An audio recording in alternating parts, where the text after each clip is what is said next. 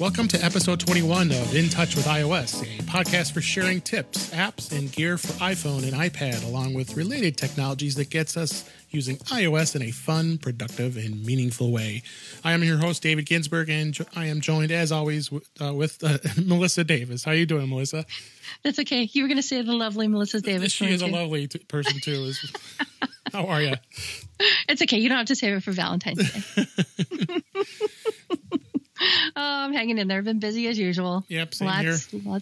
Still playing and tinkering with stuff. I'm more working. Yeah, you've been busy. We tried to do this a couple of days ago, but here we are. So that's good. It's good.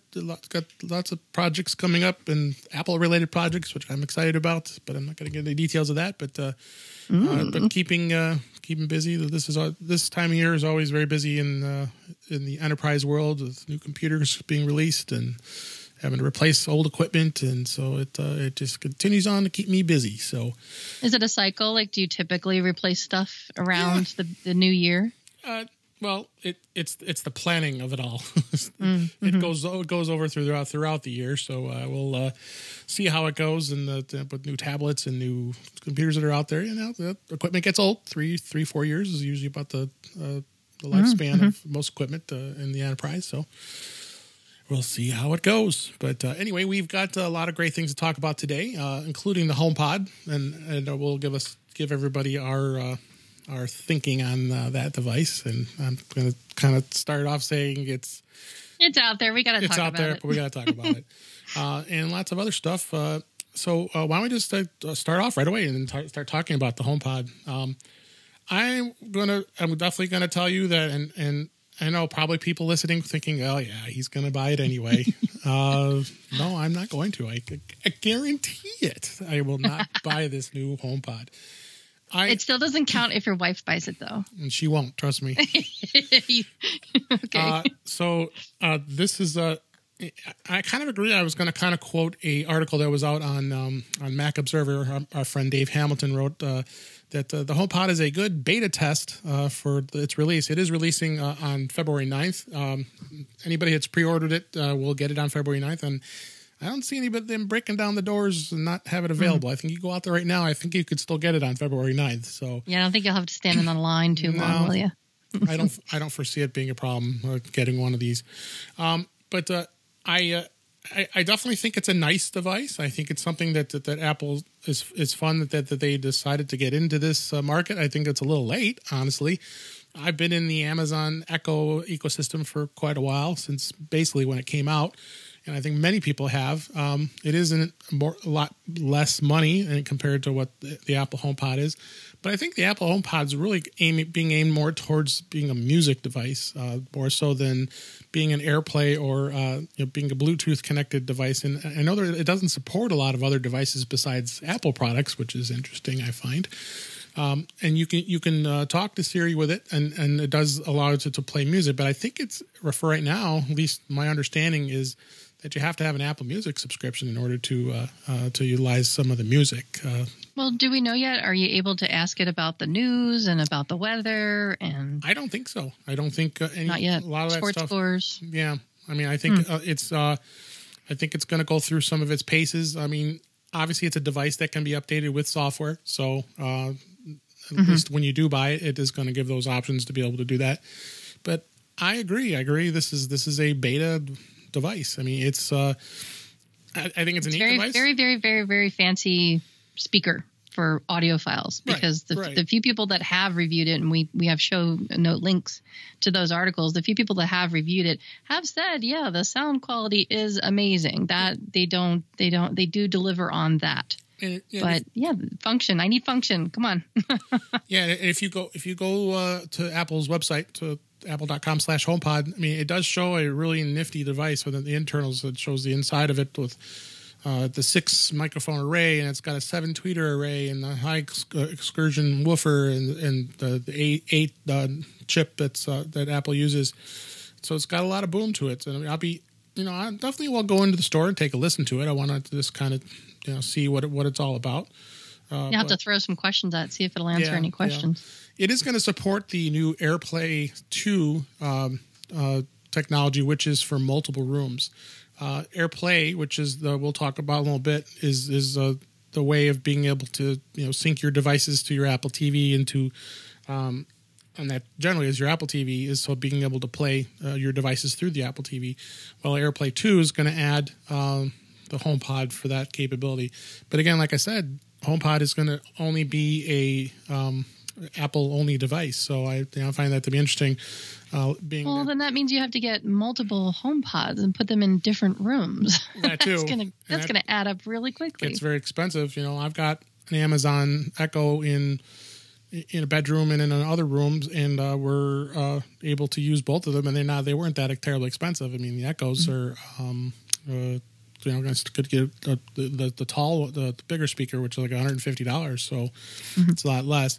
But again, Apple's not looking to hit that market going hard, as far as I can see, and it's going to be interesting. It's going to be interesting as it always is with any Apple product that comes out for the first time. I think it's a wait and see kind of a thing for us mere mortals. I think that, the people who can afford to throw money at this should go ahead and throw money at it and put it through its paces. I mean, I'm going to be excited for people who get it. And just like you, I mean, I don't have any plans on getting it, but if somebody gave me one, I wouldn't turn it down either, because I like to tinker with stuff. But like I said, I mean, it's form over function right now. Right. Yeah, it's gorgeous. It looks great. It probably, I believe it when people say it, that it sounds fantastic. But as far as my needs are concerned, I mean, I am picky about sound. I won't lie. I wouldn't consider myself necessarily an audiophile, but I'm one of those people where we do have a surround sound, system. Like, we inherited it from my in-laws a long time ago. My father-in-law was an audiophile, and so he wanted to make sure, like, no, my son's got to have a really good stereo system, and so we've always had that. And I'm not one of those people that just turns the volume up. No, I've got to go and I've got to tweak the left and the right and the front and the rear, and depending on when we watch TV. We'll put the kids to bed, and then we go in the living room and we watch, the Game of Thrones or something, really scary. And I have to, tweak the sound on it just to make it sound just right so that we can hear all the little small sounds. And I think, as I get older, I mean, it's no secret. We all start to kind of lose our hearing a little bit. And so I'm sure there's a little bit of that going on. But I do like good sound. I do appreciate good sound. But I don't appreciate it as, enough to throw $350 at something that's all it does is just a speaker. So it's got to have a little bit more value. I don't think it's a very good value product right now. That's not to say that it won't be in the future. I'm not going to say never. Put it that way. Right. I'm not going to say I'm never going to get one. It really is going to depend on if it's made to be a device that packs a lot more value into it. Right. So, barring all that, that's kind of what I wanted to talk about today. Is like this episode is going to be a little bit about kind of like not necessarily the anti-HomePod episode, but basically talking about virtual assistants that we already have. So, we've already, basically said that, no, we don't plan on getting a HomePod, but that doesn't mean that we can't have fun with the stuff that we already have. Right. So, think about the devices that you already have in your house. You talked about a couple of them. You have I don't want to say the special magic words, but you have the Echo. We can say Echo, right? And the Google Home, I have I got the $30 one. Started playing around with that a little bit during Christmas. I haven't plugged it back in yet, and to take a look, play a little more. I don't see it having as much of what the Amazon does with their Echo. One of the good things about the Echo is being able to Bluetooth connect to the speaker. I mean, you can Bluetooth connect to with your Mac or with your iPhone or your iPad, and you want to play Apple Music through it, then it works great. I mean, the speakers aren't bad. I mean, the Echo Plus was improved. I have the first Echo, first edition, and then I have the Echo Plus, and I updated to that one. Basically, what the Echo Plus did is it added support for home devices, HomeKit. Bulbs and that kind of stuff. But they did improve the speaker a little bit. But again, I mean, I can probably almost guarantee that the fact that HomePod's the sound is going to probably be pretty incredible. And do you think they're going to add HomeKit stuff to it eventually? I mean, that's where I think it's headed, but it remains to be seen. You would really think, because that market is just exploding. I mean, it's just incredible how much people are doing all the HomeKit stuff with bulbs and with automated drapes and all kinds of drapes. you just go in the Apple Store. They'll demonstrate that for you. They have a simulated room to show you opening up blinds and your drapes and the fan and all kinds of other electrical items that I have that in my house, by the way. It's called Kids. Yeah. So I just hey, you go over there, open up the drapes. So there was a couple other good articles that we've got linked into the show notes from The Verge. Some questions that you might want to ask about the HomePod. Seeing that, well, that's why I wanted to pick your brain about. So you just mentioned 2 products that you have that are sort of kind of pitted against us, and these articles, go a little bit more in depth about it. But I want to talk to you about it. So you mentioned you have the Amazon devices, and then you have one of the Google devices. But you just said you were a little meh about the Google. I mean, is there a reason for that? I mean, you'll tinker with it, but it just doesn't seem like it has a lot of things it can do right now. I mean, I just didn't. So you use your Amazon devices. You could use HomeKit. You can dim your lights. You can open your drapes. You can buy stuff. You can play music with it. Right. You can Can you get sports scores? Can you get weather? Oh yeah, all that other stuff is there. I mean, it's just like searching Google with Google Home. I mean, it just. I mean, for the Amazon, it does all that stuff. But then, what does Google do for you? It's going to do basically the same stuff. I mean, even I'm just looking at an article here that they've added a thing called the new built-in white noise feature. So they are continuing to evolve it. Mm-hmm. Look at it. It's got the. I should try that. This is new. I just clicked this article like a minute ago here, and you learned something new listening to us talk. This just got up. This was just posted today. So today we're recording this on the 5th of February. I think you should spend some time pitting them against each other a little bit more and try to push that Google. I know somebody's done actually like battles between them where you can keep asking them, and each one will ask itself something. It's kind of fun. Well, that was the point of this episode that I wanted to talk to you about, because I want people to be really critical and critically thinking about these products and how are you going to use them. And I think that the only way to really answer those kinds of questions for when the time comes, I'm trying to prepare for the future. Like I said, I mean, I'm not going to say never, but if there ever comes a time where more value and it can do more things, then I might consider it, especially depending on how finances go in the future. Right now, it's just really bleak.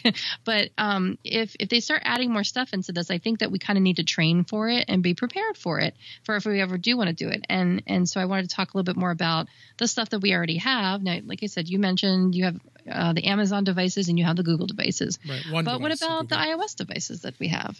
Yeah, no, I mean, at least the Amazon devices does work with your Apple devices as far as sound goes.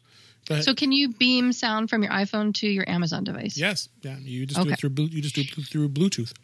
Okay, that was what I was going to ask you next. So when I'm just going to say beaming. When you're beaming, hey, take this song that's jamming on my iPhone and put it on my Amazon device or put it on my Google Home device. Is it using Bluetooth for both of those items? I have not done it with the Google Home. I've done it only with the Amazon. So, but we know it's a Bluetooth connection, which is interesting. Bluetooth connection. You go into the A Word app, and I know we all have to do that now on podcasts because more and more of these things are ended up in people's homes, so we can't say the trigger words. Yeah. So you go into that app, and that's where you get the device synced through Bluetooth. Get it in Bluetooth mode, and then you sync it, and it remembers it just like any other Bluetooth device that you have set up. So, and what do you use, the iTunes Music app or Amazon Music? I have a Prime membership, but I don't pay for the unlimited music. So because I have an Apple Music account, so those are all where my primary subscription is, and it'll play anything from your Apple Music playlist and anything that's out on Apple Music for that matter. So say you're entertaining people and you're in your living room and people are starting to come over and you want to play some background music. You can whip out your iPhone and tell your iPhone to play music using your Amazon device. Correct.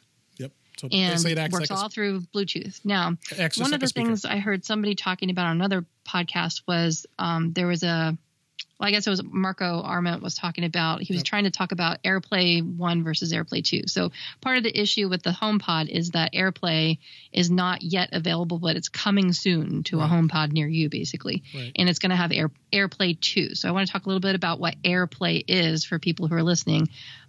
So this is not that. We're not talking about AirPlay when we're talking about using an iOS device with an Amazon device. It's strictly using Bluetooth connection. Right. So AirPlay, to my knowledge, is over Wi-Fi as opposed to Bluetooth. That's right. And what do you think about how those two compare? Like he was giving the example that the buffering is a lot better in AirPlay 2. And so say, for example, you're entertaining, you're the host, and like maybe you have to take out the garbage and you go outside of your home. Let's say you go outside of range.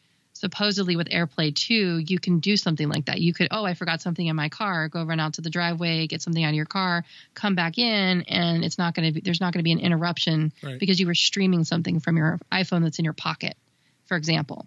So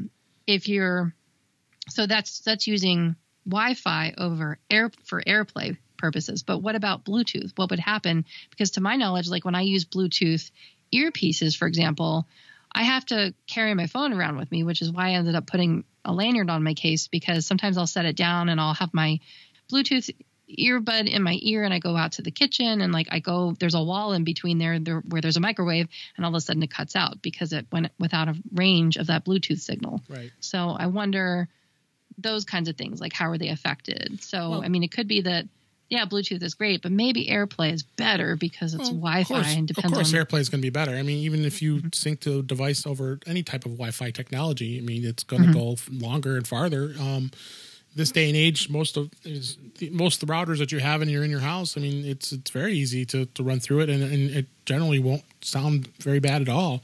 Yeah, you're right. Bluetooth is more limited. I mean, it's limited to a certain distance, so you can't just like what you experienced. You walked into a different room and you found that the Bluetooth did drop off after time. So after time, but after a little further distance away. When it went out of range. Yeah. So my experience with AirPlay, I mean, just kind of define what AirPlay and AirPlay 2 is. AirPlay is a pure screen mirroring. Playing any AirPlay content, which would be photos, videos, music, anything can be AirPlayed to a device, and you can AirPlay to an Apple TV if you have a Airport Express network device that, believe it or not, Apple still sells and it's very outdated. You don't have to have one of those though, because I can do that without it. Right. You can have you can do that if you didn't have an Apple TV. You could have an Airport Express and have speakers hooked up to it.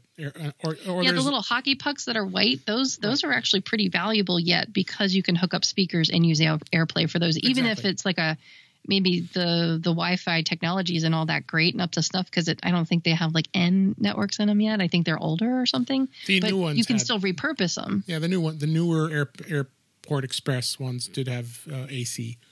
When you got the newer models of the first gen models, they were not AC. But the difference between that and AirPlay 2 basically is an improved format, but the biggest thing that it added, and they were having some challenges because it was originally announced at WWDC last year in 2017. A lot of stuff had gone quiet with it, but it wasn't functional in iOS 11.2. So iOS 11.3, which is now in beta, will officially support multi-room playback. So that's the thing, is if you get multiple HomePods, you'll be able to go through AirPlay and be able to play through each one of the devices through different rooms. So that's one thing you can't do with Bluetooth. Bluetooth is you're connected to one device and one device only, and that's it. But very unclear what's happening with the AirPlay 2 as far as its multi-room support. We'll find out when they release more information about the beta of 11.3 of iOS, and it should coincide with the release of HomePod. So I would venture to say that there would be some support eventually. But like I said, this is a beta product as far as I'm concerned. It's you're still looking at new features that they aren't going to have ready for prime time when it's released. Versus a Sonos. I mean, I don't have a Sonos, but Sonos is considered probably one high end and really good speaker systems. But you're also talking about you're spending probably close to $1,000 for a sort of system like that. So, but it does do what it does, what you want as far as multi-room playback, and they said that Sonos may even support AirPlay 2 at some point as well. So Sonos is going to get smart and allow that to be supported. So yeah, them's going to be fighting words right there. Yeah, no, I mean, with these speakers, it really is. I mean, it's really the future of audio. I mean, it really is. I mean, people spending a lot of money. I mean, I have a home theater system down in my basement that I have with my 65-inch TV, and it's an Onkyo receiver, and it's got AirPlay and support with it already. So I mean, all of these devices are already realizing and recognizing that they need to support that technology, because it just works, and the sound quality is pretty awesome. So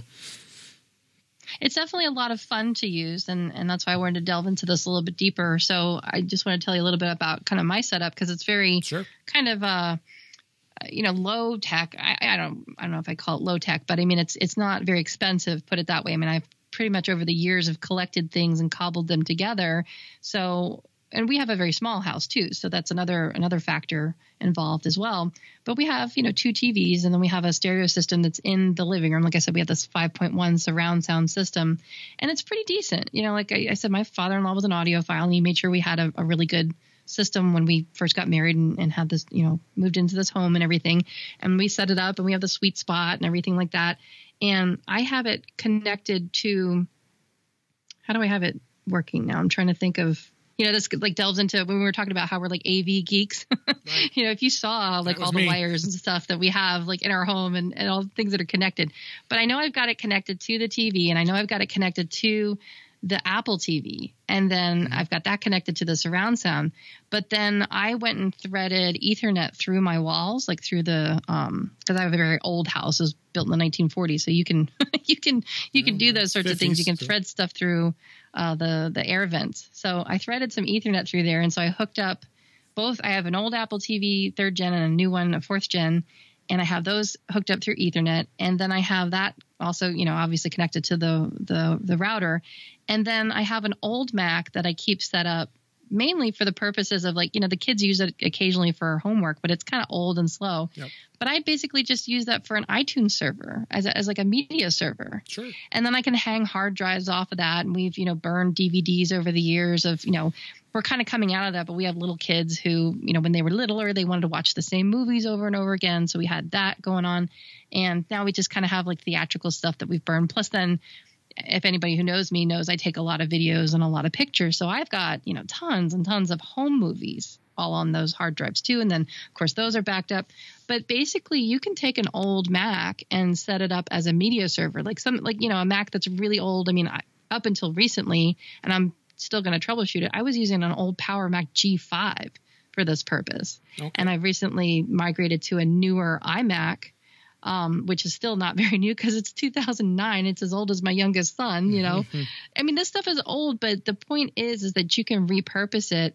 And even if you're not going to go out and spend $350 on a HomePod, you can still make yourself a pretty decent home theater or home media center just by cobbling together old stuff, and then go out and get, whatever speakers, whatever sound system of your choice. It's like, you mentioned if you are an audiophile and you are really picky about that sort of thing, but you can still cobble this together. And then on top of it all, you can still use, Hey Phone Lady, and you can use the devices that you already have as personal assistants to, say, you wouldn't like tell it to do this, but you can use things like, and I put links to all this stuff in the show notes, but you can use a combination of the iTunes remote app and the Apple TV app to play music to your sound system from your phone. But this is the cool thing, is that it's not actually streaming it from your phone. So in other words, you can do other things on your phone. What you do is you use the remote app to tap into the media server that you set up. Yeah. So that's what's cool about it, is like between myself, my husband, and the kids, everybody has an iPhone, and we can all change the music if we wanted to. So we can kind of sort of play DJ. So it's kind of a neat party trick. Right. So you set up home sharing is the keyword here. Yep. You want to set up home sharing on an old Mac. You log in through iTunes. You have iTunes running basically all the time. I have it set so, like, let's say if the old iMac had to reboot or we had to restart it or whatever, I have it set so the iTunes launches on startup.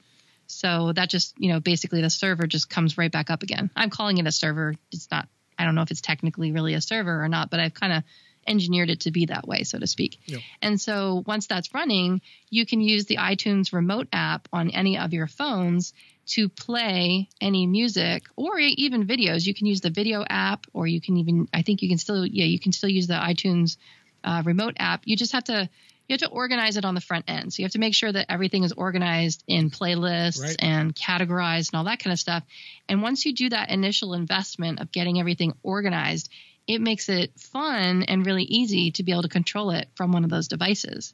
And we just have a lot of fun with it. I mean, I've spent years kind of cobbling it together and organizing it. Now the kids are starting to grow into their own musical taste. And so that we're creating playlists for them, and they're starting to buy their own music, and that's really fun. So I kind of wanted to talk a little bit about that. And just, do you have anything in your house? Do you have a media server that you've set up? Have you home rolled anything? Well, I have the home sharing turned on, so when I do have my laptop on, and it will sync my iTunes library, and I've got probably 60,000 songs sitting in my library. So you could play something. You could say, "Hey, phone lady," and have it play, and then stream it via AirPlay if you wanted to stream it from your phone, or you could tap into your media library like that. Right. Yeah, I mean, home sharing is there too. I mean, because I am an Apple Music subscriber, everything is on there, so there would be kind of pointless to do that for me.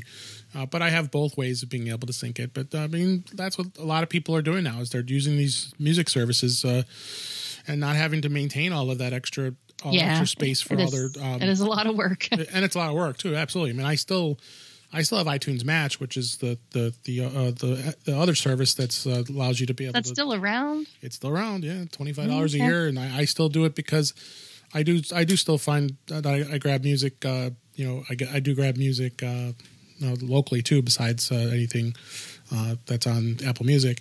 So, but to kind of tell you where the trends of music is going, I mean, read the article the other day that the Best Buy is going to stop carrying CDs, all 100%. I mean, I posted that on my Facebook a couple days ago. I mean, this is where music's going. It's just their CDs are physical media is going away. It really is. I mean, the streaming services are hot. I mean, our other discussion was, as far as Apple Music goes, they're saying Apple Music is close to overtaking Spotify, and that's pretty incredible feat as well. So I mean, not to get too deep in any of those discussions, but just think about how things are going when it comes to streaming media nowadays. And then I know a lot of people don't feel they want to spend the money on it, and a lot of people, our age, probably have a lot of CDs that they ripped, yep. and I mean, trust me, I still have a small section of a cabinet that I still have some CDs left, but I've sold off a lot of them too. I mean, just because I'm doing a lot of streaming of music too. So,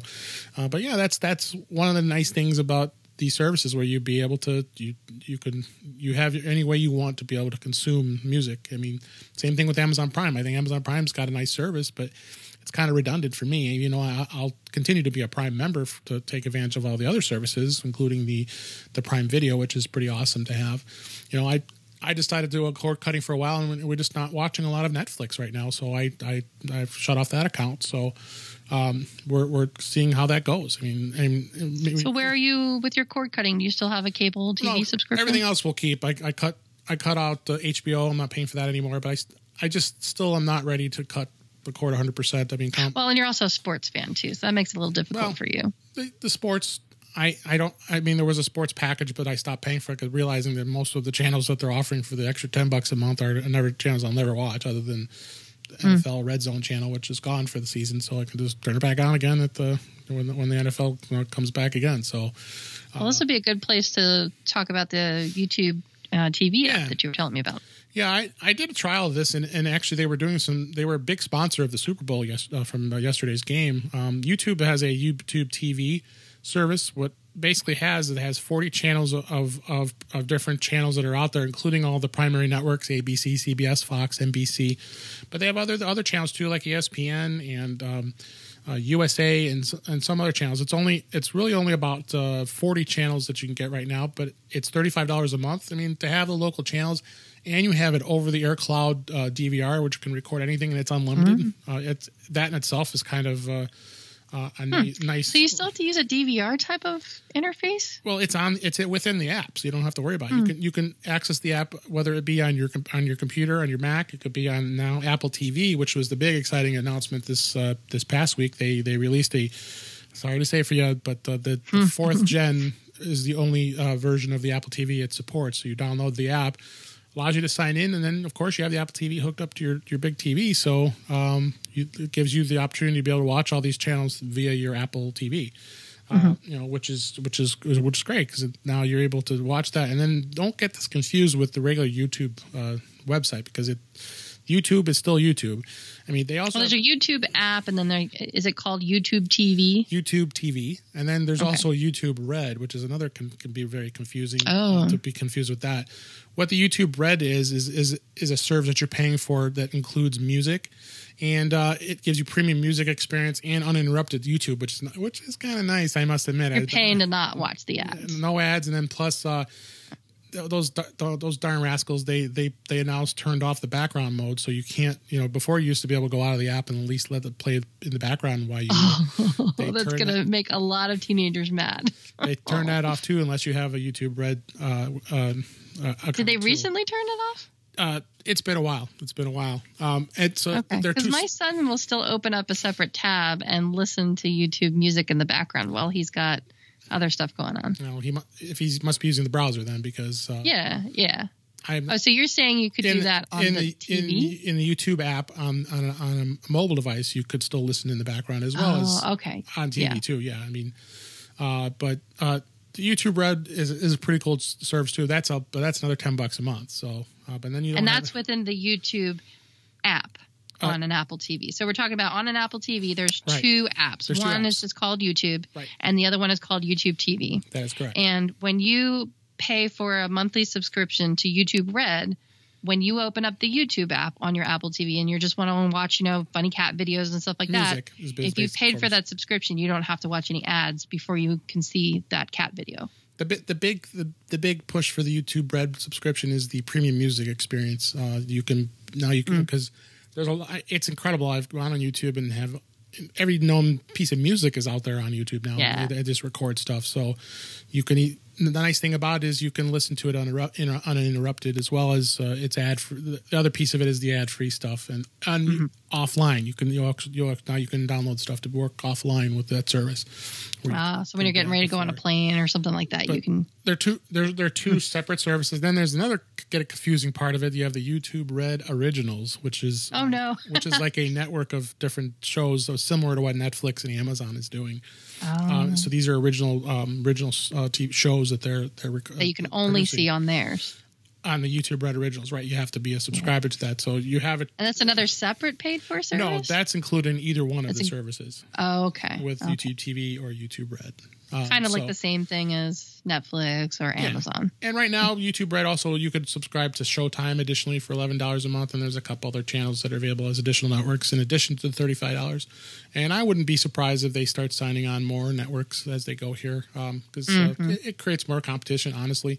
But who knows? They could be getting pressure from the big ones like Xfinity, Comcast, and Time Warner, and a lot of the other cable companies. Because of all of us cord cutters. Yeah, I mean, because I cut the cord. I think either just before or shortly after my second son was born. So it's been before that. I know it's been around a decade or more because he's 8. Yep. So yeah, it was before he was born. Because I remember thinking like, oh my gosh, we got another mouth to feed. We're going to have to really scale back on some of these costs. And so when we looked at it, we chopped off the landline because we weren't using that. And so we got rid of that. And then then this is interesting. So I might as well just fess up now. So I had cut the cord. I'm still a cord cutter. This is funny though. I cut the cord and we only purchased an internet service from our cable provider, and that was it, right? And that was more affordable. Now, of course, you're probably paying a penalty. You're probably paying more if you were to look at the individual things that are bundled individually, but I wasn't having any of that. I didn't want to bundle anything. I just wanted an internet service. So that's what we did. Well, then the prices started to inch up and get higher and higher. So finally I squawked about it. And, if you bundle it with a TV plan, you can get HBO and we'll lower your bill. Yeah. And I was like, I don't know if I want to do that, but I really wanted HBO. So long story short, I ended up bundling the TVs, like the basic cable with the internet service to keep my internet bill down. Right. Okay. And I thought, and it also sped up my internet, which was nice. I got double the speed. And I thought, I can justify that as a business expense because I need that for remote, with my clients and stuff. So it seemed like a pretty good deal at the time. So I did it. But I'll tell you what, the box, I guess it has like a built-in DVR and all that kind of stuff. Like the box that you have to hook up to do that, it's still in the box. I have not hooked it up and it's been like 3 months. Yeah. So I'm still a cord cutter because you know why it's still in the box, Dave, because a long time ago I had set up a media center in our living room because the kids, I didn't want them like monkeying around with buttons and turning things off and going after blinky lights. So I put everything into a cabinet. I ripped off the back of it so it would ventilate and all that kind of stuff. And having to use one of those TV boxes requires line of sight, and I'm not willing to do that. I don't want anything. I have it engineered so that the only line of sight item I have to deal with is the TV, just the TV. And that's like way up on top of it. So, I mean, it's easy. It's just one beam that you have to point at it. But everything else is Bluetooth or Wi-Fi. So that's why that box is just still, that hookup is just still sitting in its box because I don't really have any desire to hook it up. I mean, I'm curious and I like to tinker, and that's my only desire to look into it, but I don't want to watch commercials again. It's bad enough just with Hulu and, YouTube and things like that. And so, so where there's a will, there's a way. You can always tinker with the stuff, but I thought it'd be interesting to, delve into all the different things that you can do now and to train for the eventuality of having something like a HomePod that will be a virtual assistant that acts like the other competitor devices. Because I've always said, Dave, I mean, it's like Apple, they may be late to the game and stuff, but that they sit back and they take notes and they watch everybody else beta test everything else. And they say, well, people don't like this about that device. And this device fails on this consistently. And, they sit there and they tweak it and they take their time and then they put out something that's better than the other services combined. So that's what I'm waiting for. And I think eventually that will end up in either the HomePod or something like it. It'll be something like it. Maybe it'll be, HomePod Pro. There's always hope. Right, exactly. HomePod Hope. There you go. So, I think it's fun. You can use the devices that you already have and get used to what life will be like by talking to your device. And so we put some links in the show note. One in specific I want to point everybody to is simply just Siri. I mean, there's a lot of people that overlook Siri, and I think it's either maybe they have tried it and they got really frustrated with it and they didn't really take a lot of time to learn what the commands are that you're really supposed to say. And there's, some alternate choices and things. But if you click on the link for Siri and just kind of go through what all is available, you might learn that you can do stuff with it that you didn't think you could. So I would highly recommend that people take a look at that link. And then even if, say you don't want to click on the link and you don't want to read it, you can just read about it and learn about it right there on your phone by just saying the command, hey, phone lady. Of course, we're not going to say what it actually is. And all you have to do is just say help. And up will come a list of all of the different commands and things that you can say to Siri so that you can look things up. We'll reiterate what we talked about on another episode that you can say, hey, phone lady, tell me the news or what's the news or something like that. And it'll recognize that you want to know what the news is, and it won't open up like the podcast app. It'll give you the option to open up the podcast app, but it'll actually start reading to you what the headlines are, what the latest is from your chosen news source. And then the other cool thing is you can even use your voice to change your news source. So say if the default comes up to NPR and you want to change it to Washington Post, you can do that. Right. So I've been using that. I've been trying to train myself to use that more, because the thing is, it's sitting there waiting for you to use it, but you sort of kind of forget that it's there. And so you have to I wouldn't say force yourself, but you do have to kind of train yourself to start speaking to it and to start using those commands. And, maybe say you're doing a task and you kind of stop yourself and think, could I do this with my voice instead of having to, pull the phone out of my pocket and actually, interact with it in a touch sense. I'm always challenging myself, and this is going to sound silly, but when I hear other people say it too, like when you're in your bathroom and you're like brushing your teeth, or, maybe you're taking a bath, or, times when your hands are busy, if I'm doing stuff with the kids, I have a lot of like hands-free moments where my hands are busy doing other things because I'm always doing stuff with the kids or driving or, places like that. Now, of course, I have caveat. I'm not going to recommend that you play with this while you're driving a lot if you can help it. But there are times where I do at stoplights, I'll think of something or I'll be talking to the kids about something. And I do say, hey, phone lady, remind me to. And I use it a lot for reminders. I use it a lot for scheduling appointments. Is it perfect? No, it's far from perfect, but you can perfect it over time. You can get it pretty close if you work with it and you learn how to use it. One of the biggest things that I use it for is hands-free. While I'm driving, I like to listen to podcasts, and I really enjoy using it to pause playback, to rewind, to fast forward, or switch podcasts or things like that. So those are just a few of the things that I use it for. Are you using any virtual assistants as far as spoken commands go besides, with just iOS, the built-in kinds of stuff, besides your other devices? Not really. I think Siri's been pretty much my primary on my iOS device. And then I'm just used to having the Amazon device too. What do you use Siri the most for? I'll ask it, websites, looking something up. You also can, if anybody is aware, if there's specific apps you want to open, you can actually ask her can you open this app? I've used that before. Yeah, that's helpful. So, that's what's great about Siri. It just, there's so much that you can do with it.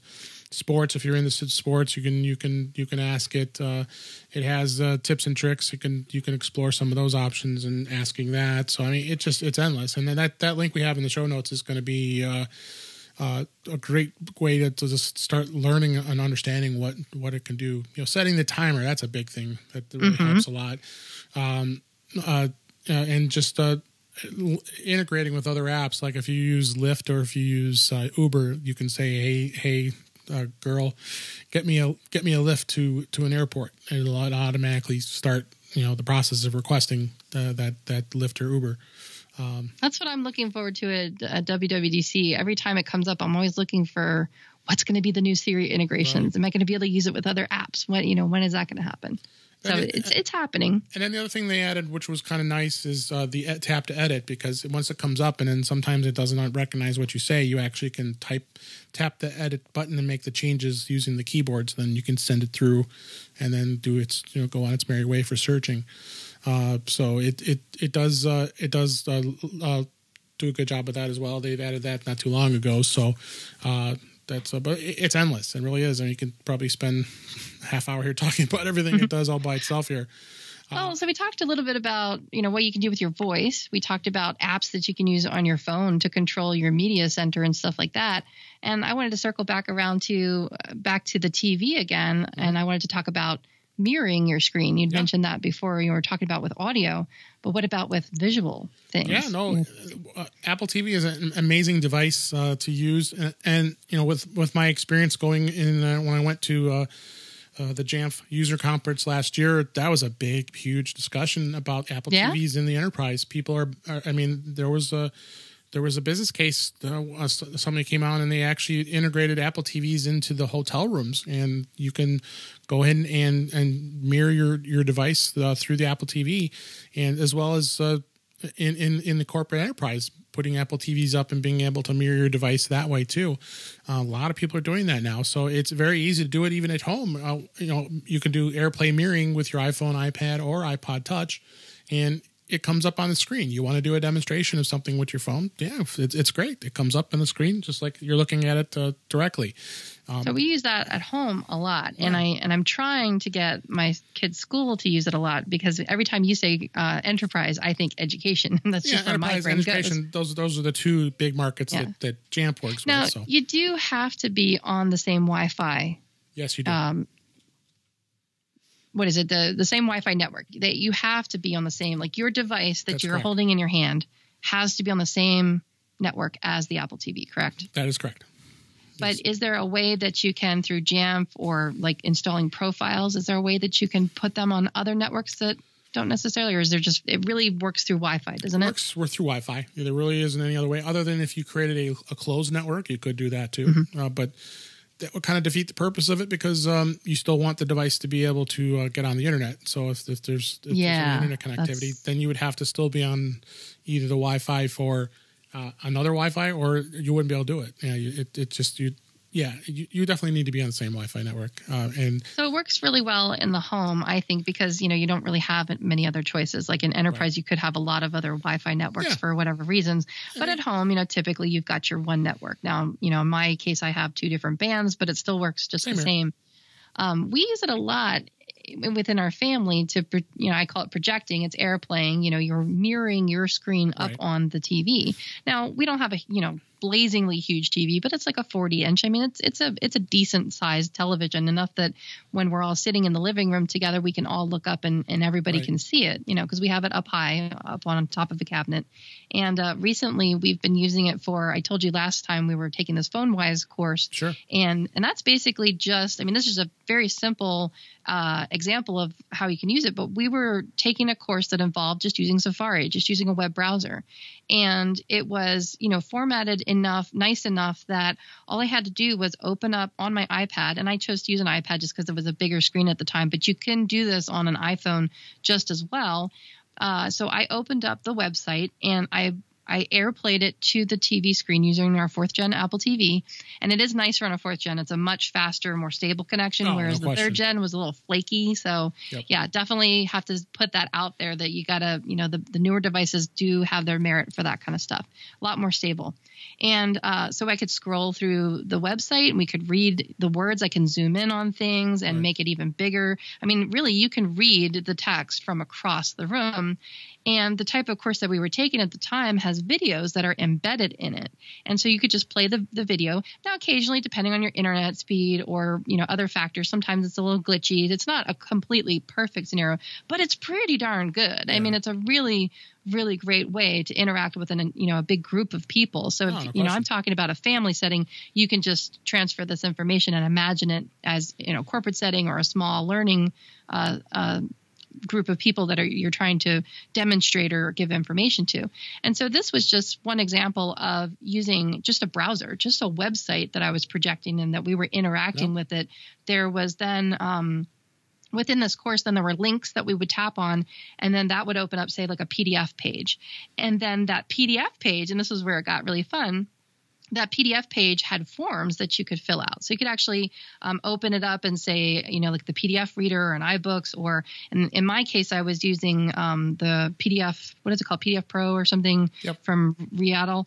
I was using that PDF to Expert. Actually on the screen, it asked questions. There was a questionnaire, and as a family, we were answering the questions together, and I was actually filling out the form on the screen, and they could see everything that I was typing or tell me, what to put here, what to put there. Right. There was a series of check boxes. It was just a really immersive, really, interactive experience. And that was just using simply an iPad to an Apple TV with a web browser in between.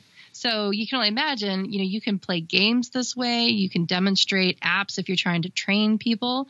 I put some links to some apps that I really like to screen share, and I'm just going to pick just 2 or 3 of those. One is Paper by 53. The app is it's called Paper. If you do a search for these, you'll find them. Obviously, you can click on our links there in the show notes. This is a drawing art app. So let's say you wanted to paint something, and if you airplay it on your television, it's almost as if like you're a painter on a big canvas. Yep. So I think that's a lot of fun because there's paintbrushes and you can do watercolors and all kinds of stuff with that. And then another one that's a little bit more simpler, maybe a little more fun for little kids, it's just called My Blackboard.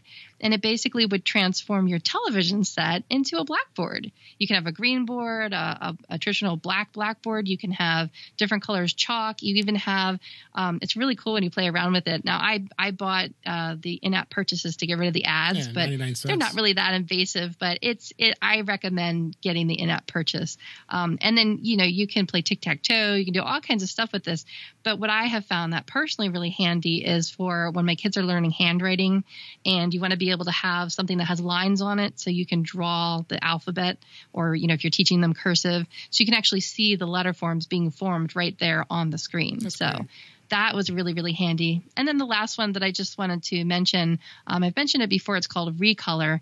And that was just really fun because it's a very meditative kind of app. It's basically like an adult coloring book, but it's for all ages. There's all kinds of things that you can color in it. And that one I put on there because we have a little bit of time left. I just wanted to say real quick, I put a link to it. It'll be in the show notes. I posted something on my Instagram about how I use guided access as a parenting tool. Yeah. So not only can you AirPlay and share the Recolor app on the TV screen using the AirPlay technology to, do like a coloring just for fun and just to kind of meditate and calm yourself down. I also use it to, my kids are really little yet, especially my little one doesn't have a lot of impulse control. And I don't want to keep changing his actual iPhone password. So what I do is I just lock him using guided access, and that's in the settings. And I have a link to how you can set that up. You just basically set up guided access, and I'll say, okay, I open up the Recolor app. I turn on guided access. I make sure he can still lock it and he can still change the volume buttons and the mute and that sort of thing. But he can't go to like any other apps. All he can go to is the Recolor app. And I like it because even though there are some ads, they're very kid friendly, and I've looked at them and I've, heavily vetted it, and I don't think they're too invasive. But it's a good app that he can use to kind of calm himself down, and I don't have to worry about him watching YouTube videos that he should be watching and things like that. And so I just wanted to share that because that's how I'm using guided access as a parenting tool. And I'll have a link to a picture and a demonstration on that in the show notes. So that's why I wanted to point to two reasons why I wanted to point to the Recolor app. So those are all the apps that I wanted to share today about screen sharing and stuff like that. Did you have anything else that you wanted to chime in about AirPlay and screen sharing and assistance? Actually, no. I wanted to. You had that one topic in here about the control center. Can you want to touch on that real bit quick before we? Oh yeah, that was a tip that I wanted to share. I don't know. Do you ever use this? I've had occasion to use it a lot. So and this is one of the things that you demonstrated. I remember when it first came out, and you were so excited to show me, and I was like, oh, that is the coolest thing ever.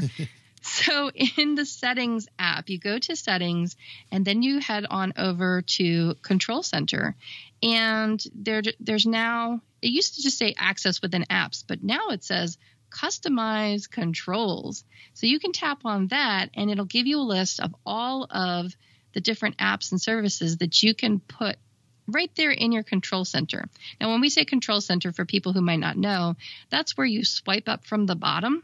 And I work with seniors, and let me tell you, this is kind of a difficult skill to achieve for people who are not familiar with it. So it really takes some practice. You really should watch, maybe we should find some demonstration videos on how to do it, but it's about where you place your finger on the glass. Now, I'm going to talk about how you do it on an older iPhone 8 Plus on backwards. You start by putting your finger on the glass. At the bottom, if you have a screen with a white front, it would be where the white border is. If you have a screen with a black front, it would be where the black border is, just to the left or the right of the home button. And you swipe upward, and you keep your finger on the glass. You don't lift it up. You keep it on the glass the whole time as you swipe up. Mm-hmm. And all of those icons and things, that's the control center. Those are all the things that you can control right from that screen there. And then when you're in settings, what you can do is you can add or minus apps that you want to see on there. And one of the things that you can put in there is the Apple TV remote. Right. So instead of having to go and swipe through pages, or I used to keep the Apple TV remote app on my front page, but maybe you have other places you want to put it. Maybe you don't want it on your front screen, for instance, you can add it to your control center. And so now all you have to do when you want to control your Apple TV is to swipe up from the bottom.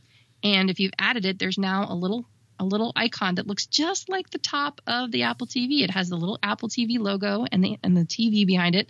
And you just tap on that, and it will connect directly to your Apple TV.